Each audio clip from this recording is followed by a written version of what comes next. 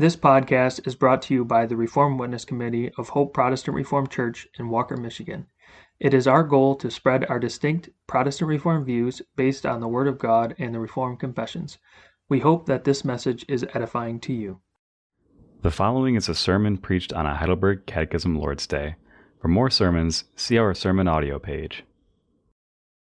Returning God's Word this morning to Acts chapter 3 and 4. Acts chapter 3. We begin reading in Acts 3 verse 11. We read through chapter 4 verse 12. Acts 3 verse 11. This takes place after Peter and John have, in the name of Jesus Christ, healed a lame man. This is what we read thereafter.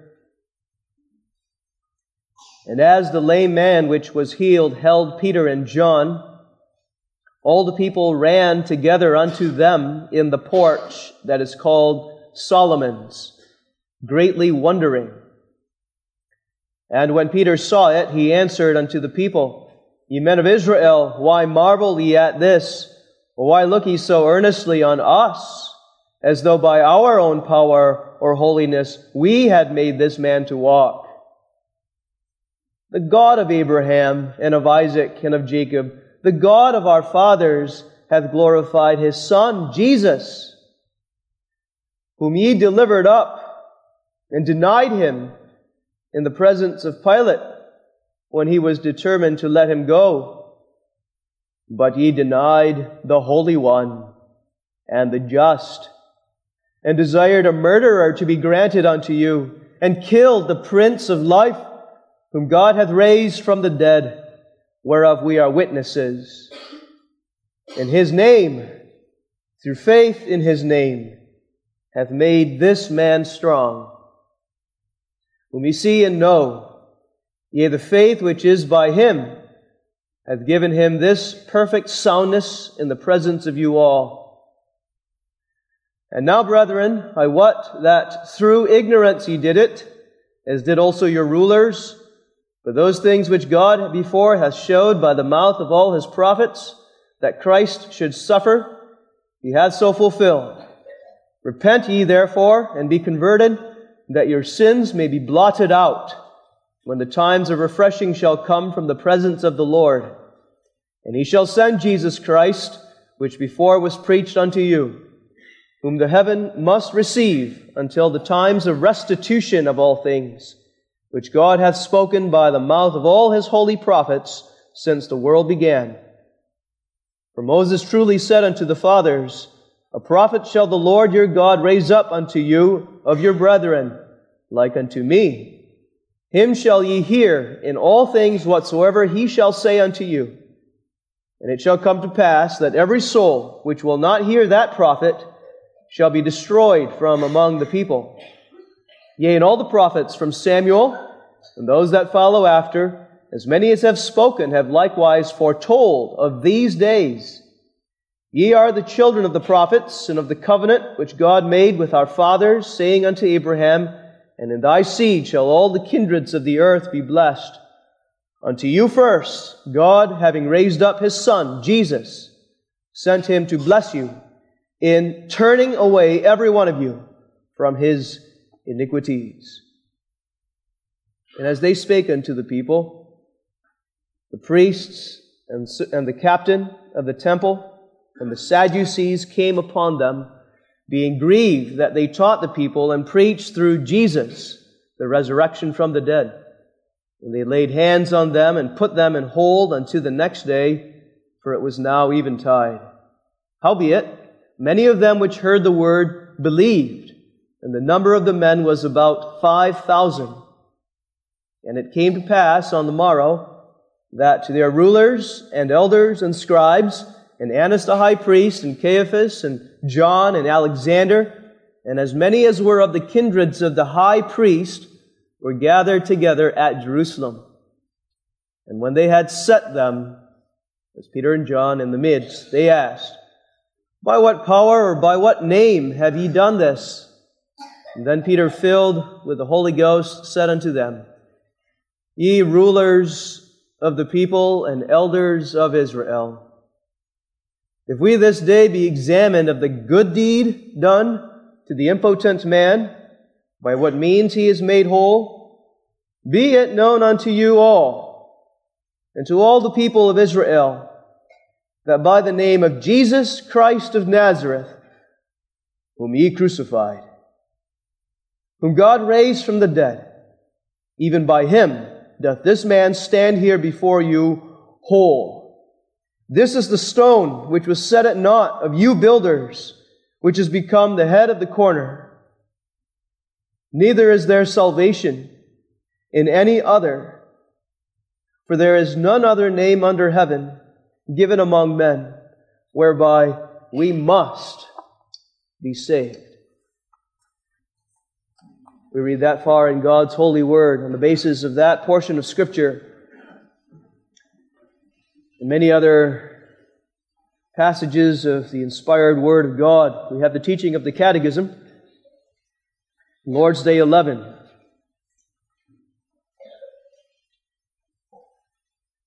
I remind you that the Heidelberg Catechism is explaining faith, having defined faith as a certain knowledge and assured confidence. It describes the object or who we believe by explaining the Apostles' Creed. And we have considered the first section of the Apostles' Creed on God the Father, our Creator, and the God of Providence. We believe that God. And now the Catechism brings us to its second section, the lengthiest on God the Son. This is who we believe. Why is the Son of God called Jesus, that is, a Savior? Because He saveth us and delivereth us from our sins. And likewise, because we ought not to seek, neither can find salvation in any other. Do such then believe in Jesus, the only Savior, who seek their salvation and welfare of saints, of themselves, or anywhere else? They do not, for though they boast of Him in words, yet in deeds they deny Jesus, the only deliverer and Savior. For one of these two things must be true, either that Jesus is not a complete Savior, or that they, who by a true faith receive this Savior, must find all things in Him necessary to their salvation. Beloved, in the name of Jesus Christ, there are many in this world who would claim the name as you do. That they know Jesus, and they believe in Jesus. Many who use the name, but refer to very different things and saviors other than the Jesus of Scripture which John and Peter preached. Which Jesus do you believe? The true Jesus or the many false Christs which the Word of God promises will come in these last days? Which Jesus? The true Christ or the many idols which take His name in vain?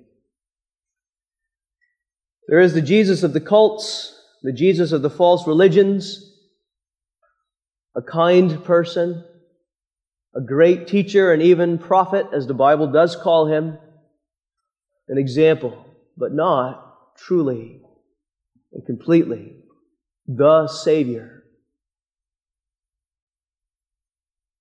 There is the blonde-haired, blue-eyed one of the contemporary Christian industry, who is made to sound like he is yearning for a romantic relationship. There is a soft and easygoing one who condones sin in the evangelical church and even in Reformed churches filled with hyper-Calvinism and antinomianism. There is the weak Jesus who begs to save, but he can't, and so he knocks and he pleads, but depends on you. There is the one of the superstition or Roman Catholic Church, an image, a good luck charm, a baby in a manger, or a crucifix that you can touch or pray to when you want something done your way. There is the one of the health and wealth gospel that will give you much advice, even good advice financially, and how to give so that you might get.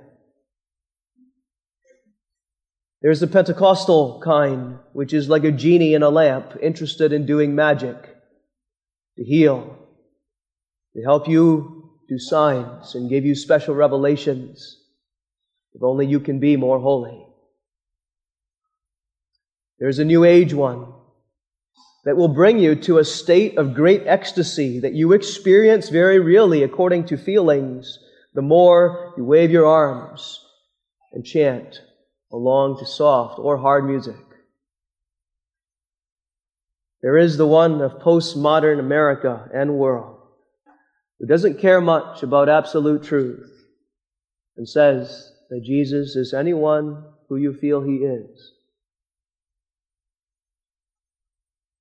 The world and the church world has invented so many different versions of Jesus, more than I have listed this morning. Jesus according to their own preference. There's so many fakes, there's so many counterfeits and idols out there. But there is only one true Jesus, the Jesus that Peter and John spoke about, and it is in His name alone, this Jesus, that we must be saved. You must believe on Him or perish. This morning, though I list all the different kinds of Jesuses out there, I am not calling you to go and try to judge the salvation of all the people out there, whether they're saved or not, whether they truly believe in the true Jesus. I'm calling you to believe in the true Jesus or perish. The Catechism says we ought not seek, neither can find salvation in any other. And Peter and John proclaim, there is none other name under heaven given among men whereby we must be saved.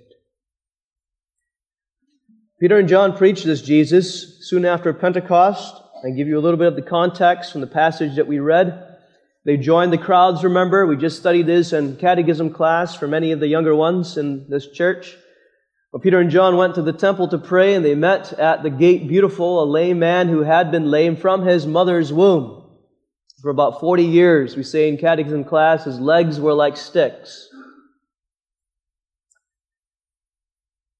And he begged for silver or gold. And Peter said, and in the name of Jesus Christ of Nazareth, in that name, don't forget, of Jesus, rise up and walk. And that lame man immediately took up or arose, was taken up by Peter. And he didn't just walk, but received strength to walk and to leap and to praise God, we read, from Jesus, in the name of Jesus. And the crowds, of course, in the temple are amazed. They stand in wonderment, but not yet in faith. They gather around Peter and John and this lame man, and they listen to the preaching, because faith cometh by hearing, and hearing the Word of God. And Peter preached to them, why look ye so earnestly on us, as though it is by our power that this lame man is healed, that he can walk? And he preached to them Jesus, the name of Jesus, the Jesus, he said very pointedly, that you killed. You murdered the Prince of Life. God hath raised him from the dead. and He's coming to judge. Repent ye and be converted to this Jesus, that your sins may be blotted out. And 5,000 believed under the preaching of Jesus. The scribes and Pharisees, as you know, we read, took Peter and John, threw them in prison, put them on trial, and asked them in a great gathering of hardened, unbelieving church leaders, by whose power did you heal this man? And Peter preached to his persecutors with a boldness unfounded in this world today. He preached to the very men who were persecuting him by the name of Jesus Christ of Nazareth, whom you crucified, you killed, and God raised from the dead. Even by the name of Him hath God raised this man here. He stands before you whole. But Peter didn't stop there. It's not merely by the name of Jesus that a man is made to walk, but it's only by this Jesus that there comes salvation. And neither is there salvation in any other, He said to them. There is none other name under heaven given among men, whereby we must be saved.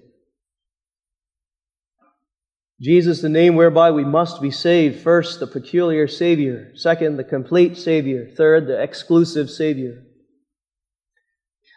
Peter preached the peculiar Savior.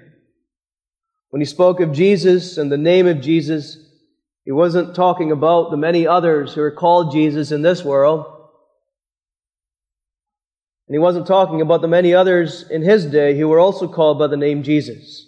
You should know there were plenty of other people with the same name, Jesus, in Peter's day and in John's day, contemporary to Jesus. It was a common name that other parents had named their sons.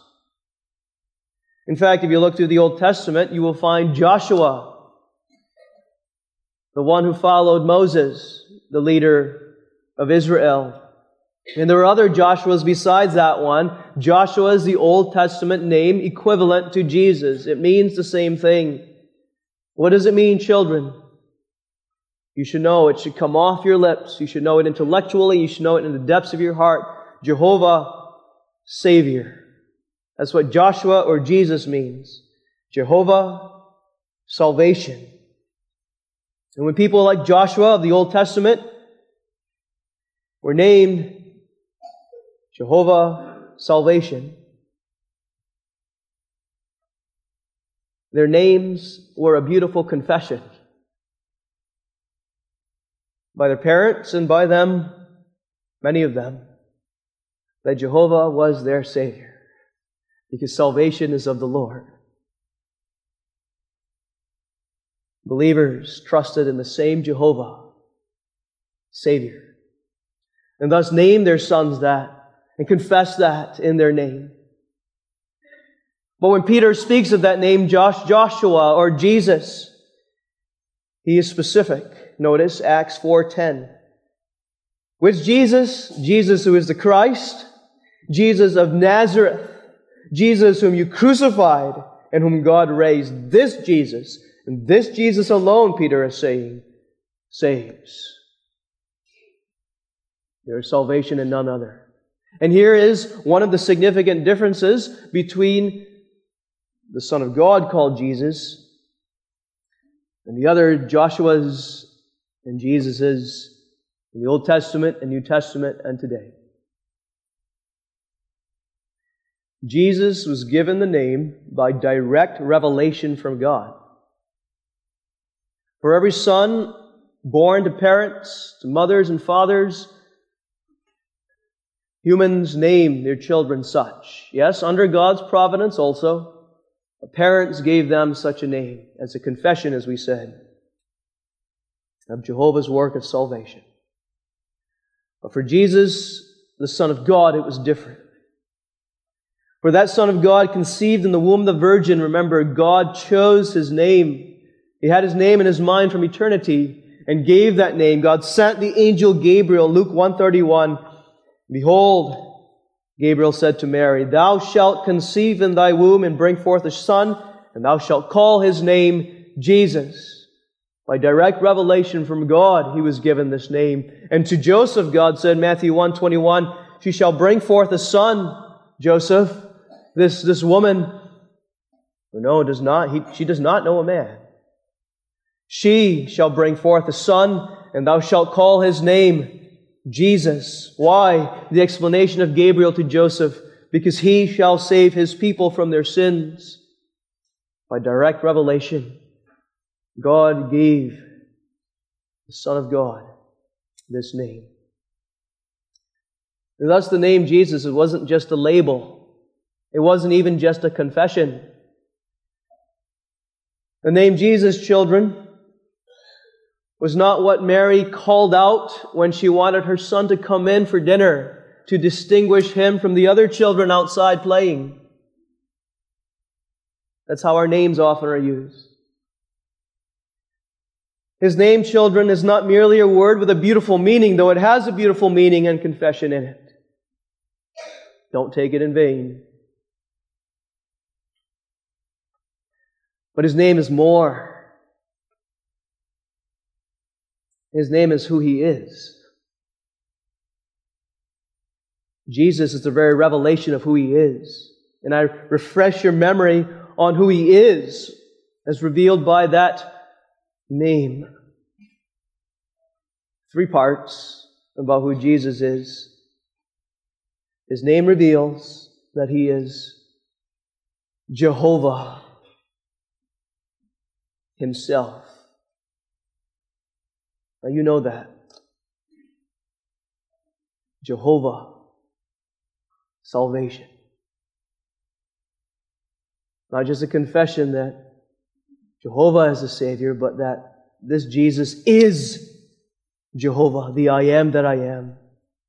I remind you of that time when Jehovah God came as a consuming fire, not only upon Mount Sinai, but before that in a burning bush in the desert, so that when Moses approached Jehovah, God said, Draw not nigh hither, put off thy shoes from off thy feet, for the place whereon thou standest is holy ground. You meet with Jehovah today. Don't you approach with your sleepy eyes. You're on holy ground. Jesus is Jehovah, the Holy One of Israel. And when Moses asked, What should I tell Israel? What should I tell Pharaoh when they ask, Who sent me? God said, The I am. The I am that I am, which signifies the eternality of God. He has no beginning. He has no end. He is eternally in the present. I am. But more, you know, His name, Jehovah, means He is the covenant God. Eternally, I am love. That's why it's the covenant name. He's always had a covenant within Himself, the God of love. He is love, Father, Son, and Holy Spirit, in perfect fellowship and friendship within Himself. But also this, as Jehovah, the covenant God, eternally within His counsel, He has loved His people. Eternally within His counsel, He is ordained to have the same kind of friendship and fellowship with them as He has within Himself. He is the Jehovah, the I am that I am, the covenant God. But now remember, what is so astounding, what is so striking about this name is that we're not only talking about how God is the I am, how God is this covenant God, but how this one, who was a baby in the womb of the Virgin, this one who came to a lowly manger, this one who became a slave when He took on our weak flesh and soul, this one who came to suffer all His life, unspeakable agony, and especially on the cross. This one is the I am that I am.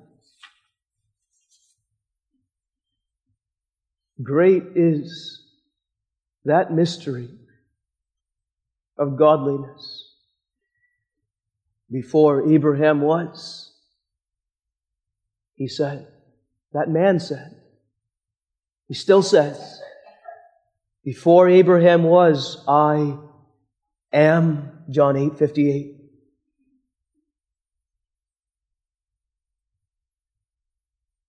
The Jehovah's Witnesses do not believe in the true Jesus, because though their name is Jehovah Witnesses, they don't witness to the true Jehovah. Jesus is very God, the second person of the Trinity, co-equal, co-eternal, Jehovah, the Son. Beloved, understand this. It's not only to point to the Jehovah's Witnesses, to other cults and religions who deny the deity of God. But remember, Jesus is not merely someone God sent. Yes, He is someone God sent, but He's not merely someone God sent. It's not as though God took a scapegoat, though it's pictured by a scapegoat. It's not as though He took a scapegoat and said, all the sins of my people I lay upon someone else other than me and other than you. That's not the gospel. Be impressed with the gospel again. Jehovah Himself, the I am that I am Himself, condescended to your lowly estate to become sin for you. The I am that I am, who had all life in Himself, came and died for you to suffer hell for you. That's who Jesus is. That's in His name. Salvation is of the Lord, that is, of Jehovah, and of no one else. He Himself shed His blood for you. You'll notice that I haven't yet referred to the Lord's Day itself, but now I do. I haven't because it does not make the explicit point from Jesus' name that He is Jehovah. But it makes what I call a beautiful assumption in the question, the first question of Lord's Day 11. Why, notice, is the Son of God called Jesus? Why is the Son of God called Jesus? The Catechism doesn't bother to explain that Jesus is the Son of God, that He is God, Jehovah. It assumes it. It assumes it because it's in the very name.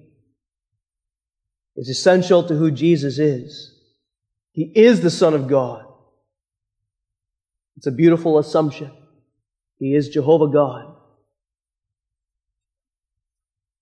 The name Jesus reveals that to us, and secondly, the name Jesus tells us that He is the Savior from sin.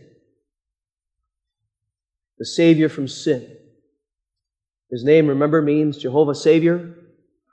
And the word Savior, Gabriel explained to Joseph, means this: thou shalt call His name Jesus, Savior, for He shall save His people from their sins. Never forget that. From their sins. That's the kind of Savior He is. He saveth and delivereth us, the Catechism explains, from our sins. And to impress that upon you, beloved, let me put it in such a way that is directed to you. Yes, I'm talking to you in the singular. To you in the singular.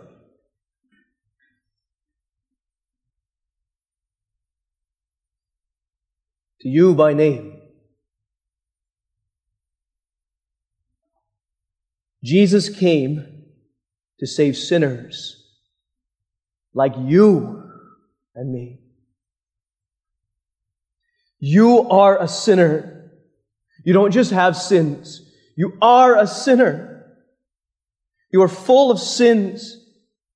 You don't know how filthy a sinner you are because sin is that blinding. You are still spewing forth sin as we speak, tainting your best works of worship, though you may listen attentively, and you ought to. You're still hateful and proud and self-righteous. You have the worst of sins, of homosexuality and abuse and grossness within your heart. And all of it is an attack against Jehovah Himself. As John and Peter put it, to kill the Prince of Life. That's what your sins are. That's the nature of sin. You are desperately wicked of yourself. That's why it took Jehovah God Himself to stoop that low, to die, to save from sin. He's a Savior from sin, and that is offensive. That is the offense of the gospel, beloved. Jehovah didn't come to save sinners only like you, but remember, Jehovah came to save sinners, of whom you are chief, and I am chief. And that has to be emphasized in our day and age, beloved, because one of the greatest follies of mankind is to imagine that he needs a salvation other than this kind. Something different, something more. The eternal, unchangeable God who knows all things, who knows what is best for us, knows what we need. The eternal and unchangeable and wise God says, the salvation that I've planned for my people, the salvation they desperately need more than they understand themselves, is that He needs salvation from sin, and mankind says, I know better.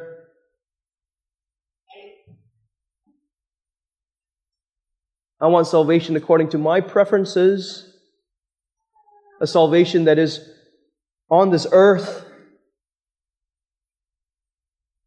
a relief from all my problems here below. And in fact, I want this salvation so badly, man says, that if he says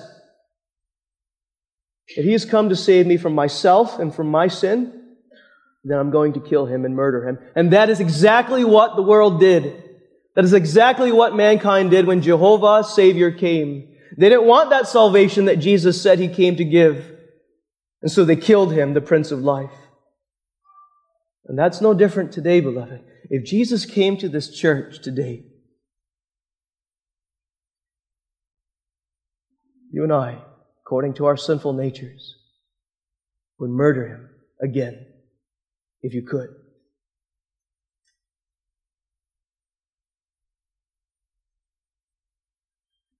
Mankind today would rather have a Jesus that would condone their sin and heal them of all their infirmities on this earth.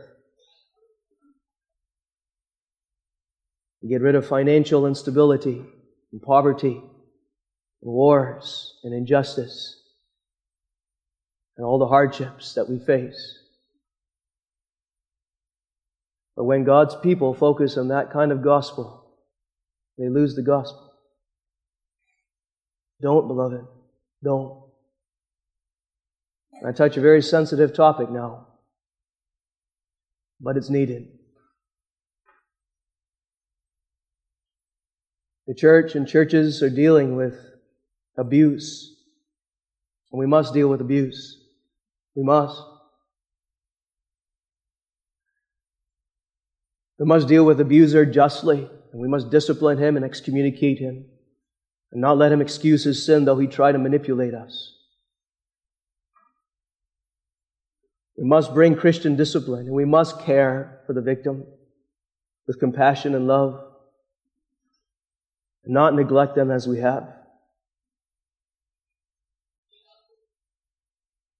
But in all of our distress about abuse,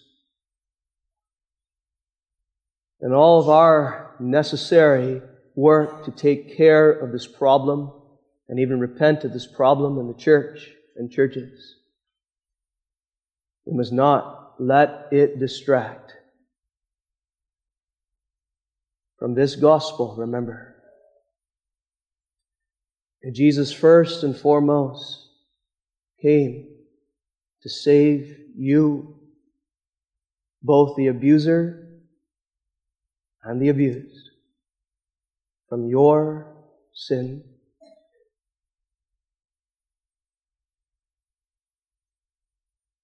To save sinners, both abuser and abused must say, of whom I am the chief. No matter what we deal with in the Church of Jesus Christ here below, don't lose sight of that.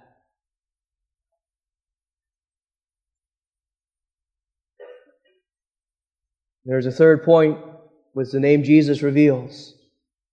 Jesus means Jehovah God Himself. He is Savior from sin, my sin. And He is Savior of His elect people. And of His elect people only.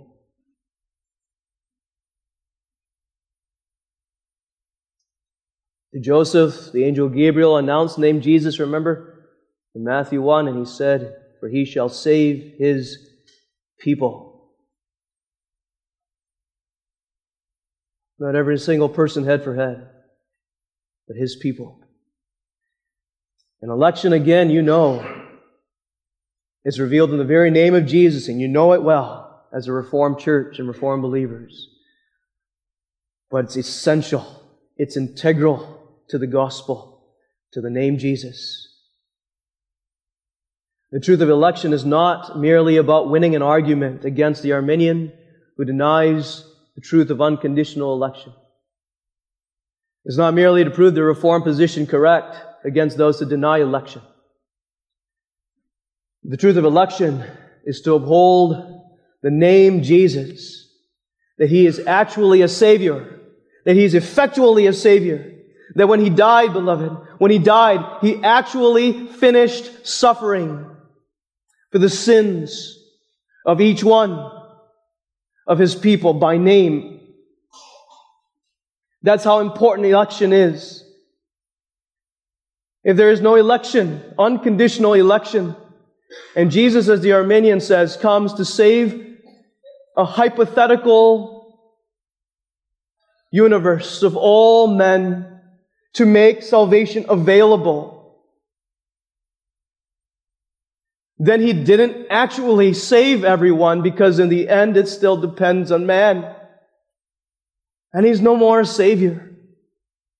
Election upholds the truth of Jesus being Savior. He actually saved.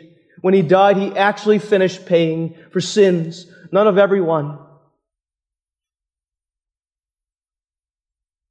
but of only His people. So that every one of His people whom He died for actually escape hell, are actually covered by His blood, atoned for, and are redeemed.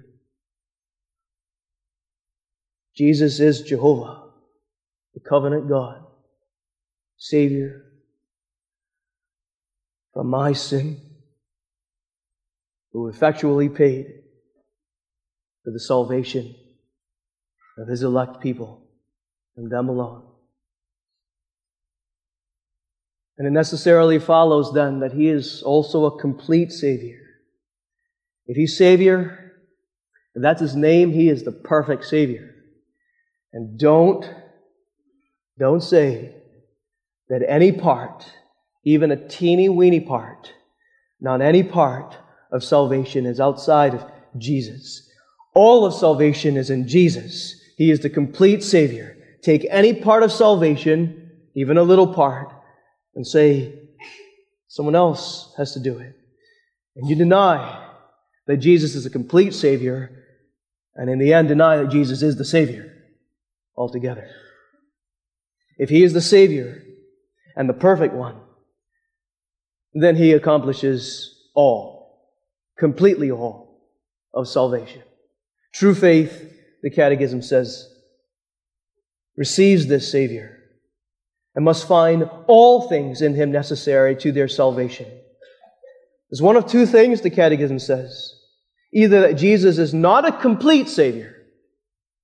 That's where I get the title of the second point. Either He's not a complete Savior, but He is. Or that by a true faith we see He is a complete Savior. We'll find all things in Him for our salvation. In other words, Jesus didn't accomplish most of salvation and then leaves for man, like you and me, to accomplish a little bit of it ourselves.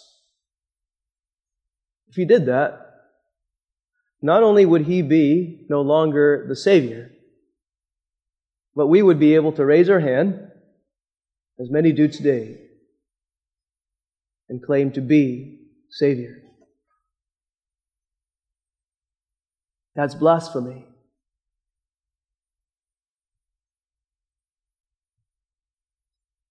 Jesus is a complete Savior. The Catechism brings up old errors that deny Jesus as this Savior, and a complete one at that. They're very real and present dangers today, and so I warn you of it. It asks in the question, the second question, do such then believe in Jesus, the only Savior, who seek their salvation and welfare? Then lists three errors: of saints, of themselves, or anywhere else, covering the ever-increasing multitude of idols and false Jesuses today. Of saints, of themselves, or anywhere else. When the Catechism speaks of saints, it refers to what the Roman Catholic Church still teaches. That the Virgin Mary and other saints somehow cooperate with Jesus to be co-mediators. You can pray to them, and they pray to God for you. The Roman Catholic calls upon the members of their institution to pray to saints like Peter and John that we read in Acts 4. And they would roll on their graves if they heard about that. Because they explicitly say it's not by our power, but in the name of Jesus that we are saved. The Catechism speaks of themselves, and that's where especially we must be warned. Of saints, of themselves. False Jesuses of today and false religions of today always lead back to this idol, the me idol, self-idol. I want to have something to do with my salvation. That's man.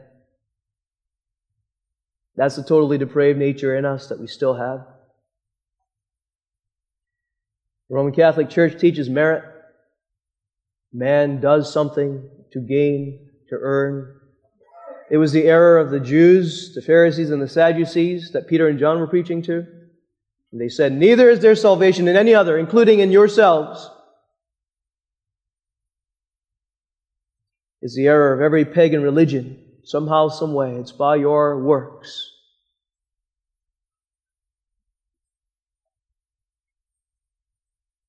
Do such then believe, the Catechism says, in Jesus, the only Savior, who seek their salvation and welfare of saints, of themselves or anywhere else? They do not. The answer, for though they boast of Him in words, yet in deeds they deny Jesus, the only deliverer and Savior.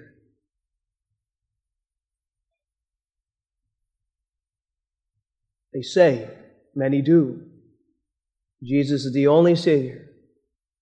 He completely saves. They boast in words, but in their deeds they deny Him.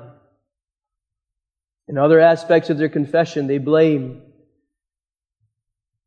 others for sin and use their self-righteousness to cover their sin. That's what we do by nature, isn't it? It's not just the error out there. It's what we're prone to. The Catechism points to the Arminian idea when it refers to in themselves.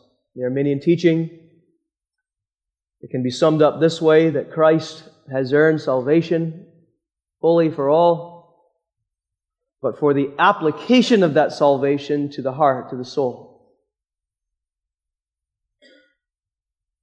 man must, by his free will, do something, accept. It's a teeny part, but it's a part, according to the Arminians. A denial of Jesus as the complete Savior. Practically speaking, as I've already said, we tend to this. Pride. Pride is practical self-righteousness in the most reformed men. It's practical self-righteousness that displaces Christ as complete Savior. Denominational pride is something we have to be warned against. The name Protestant Reform is not where we find our salvation.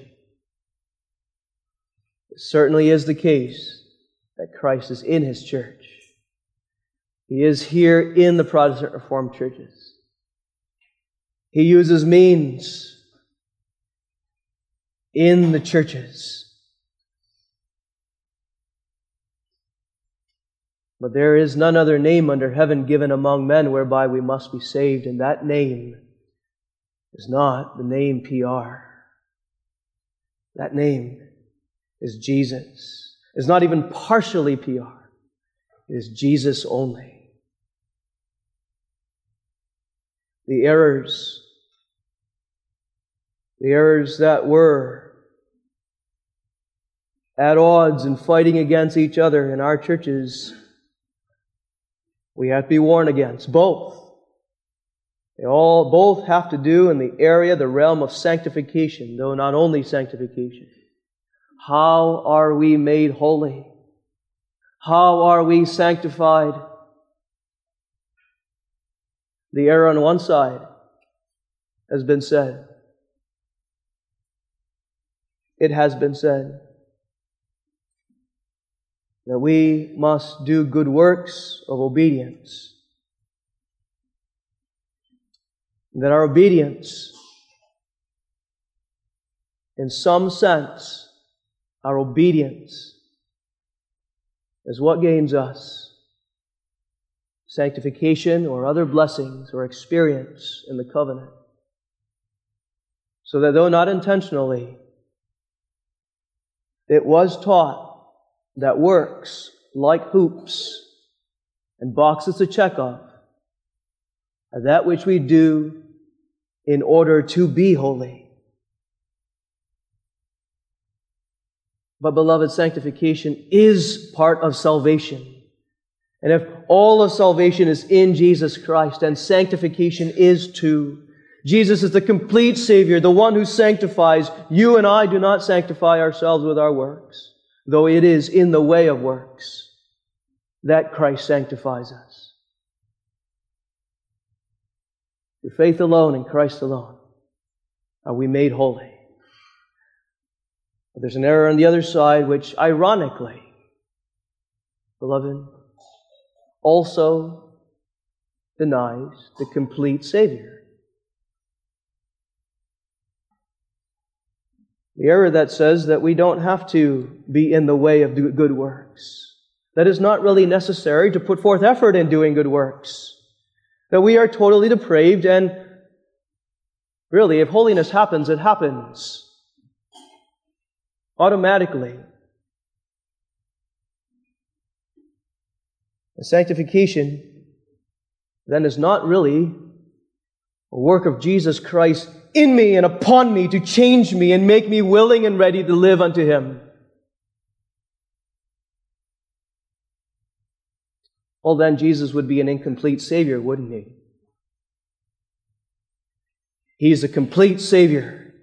He's a complete Savior. He sanctifies. And when He sanctifies, He does not only work for us, for our forgiveness, so that we are already perfectly holy in God's sight. He does that, and that first. But He also, in us, works very real, progressive sanctification, so that we, like that lame man though we were, now walk and even leap and live unto Him, beloved. That is part of the gospel of Jesus, who is the complete Savior. Believe in Him. We're called to that this morning. Believe in this Jesus only. Not the Savior of your own imagination, but this Jesus, Jehovah Savior, Jehovah of the God of the unconditional covenant, who Himself came to suffer and to die to save you from your sins and mine, from sin's guilt and sin's power, to make us righteous before God and to live and walk according to His commandments. Believe in this Jesus. Depend on Him. He's the only one. He's the exclusive one. This peculiar Savior that has been described this morning, I dare say, is the only Savior.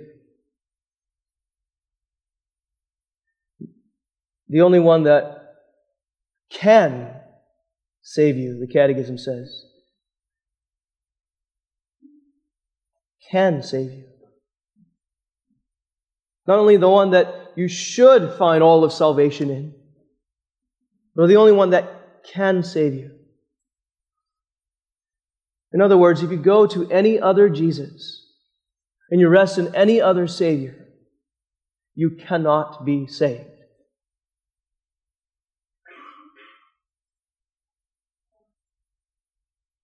That is not politically correct to say today. That is not nice in the church world to say today. That the one that is preached today is the only Jesus and the only name whereby you can be saved. That will be condemned as hateful, and that will be condemned as proud. And yes, we must be careful not to speak proudly, but you will be persecuted for this if you hold and proclaim boldly that it's this Jesus and this Jesus only whereby we must be saved. Peter and John prayed for that boldness. And God gave them that boldness to speak before their persecutors. Neither is there salvation in any other. There is none other name under heaven given among men. Search the world, the entire universe. There's none other whereby we must be saved. Must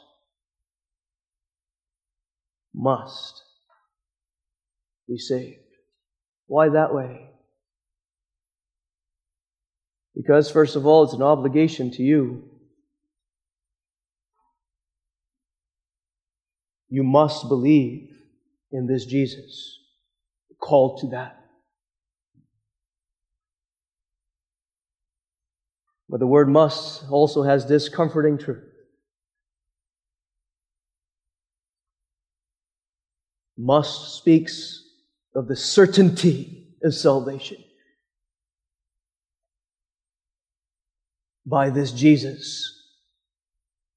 To all who believe, even if that faith is so weak. We must be saved. We, Peter and John said, referring to the elect, referring to those who today rest in Jesus. We must be saved. We cannot be lost. In spite of our sins, in spite of all the hardships that we must go through, in spite of all the subtle denials that our old man brings up in our minds, denials of Jesus and His complete work. To us, He says, you must be saved. It cannot be otherwise. Why? because Jesus is that great a Savior. Amen. Let's pray.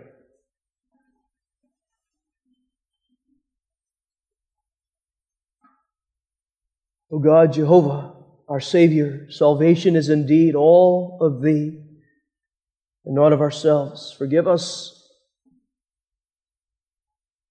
if we have in words boasted and yet in deeds denied Jesus as the complete Savior. Make Him the peculiar, one-of-a-kind Savior from sin, my sin, this chief's sinner sin. Make Him, O God, that Savior which we cling to more desperately today and exclusively is the only one in which all of salvation must be found. We thank Thee for giving Him to us and also the faith whereby we can believe. This too is part of His saving work. Cause us daily, O God, to learn the greatness of Jesus, even in the way of sin, as we see our sins more and more. May we see the greatness of sin, not only our own sin, but then also the greatness of Jesus, the Savior from sin. And cause us to repent daily, resting in Jesus and living, walking as that lame man did, according to Thy commandments and thanks. What a name, O God! May we ever praise Him today, every day, one day, when every knee shall bow and every tongue shall confess that Jesus, He alone is Lord, to the glory of Thee, our Father. Amen.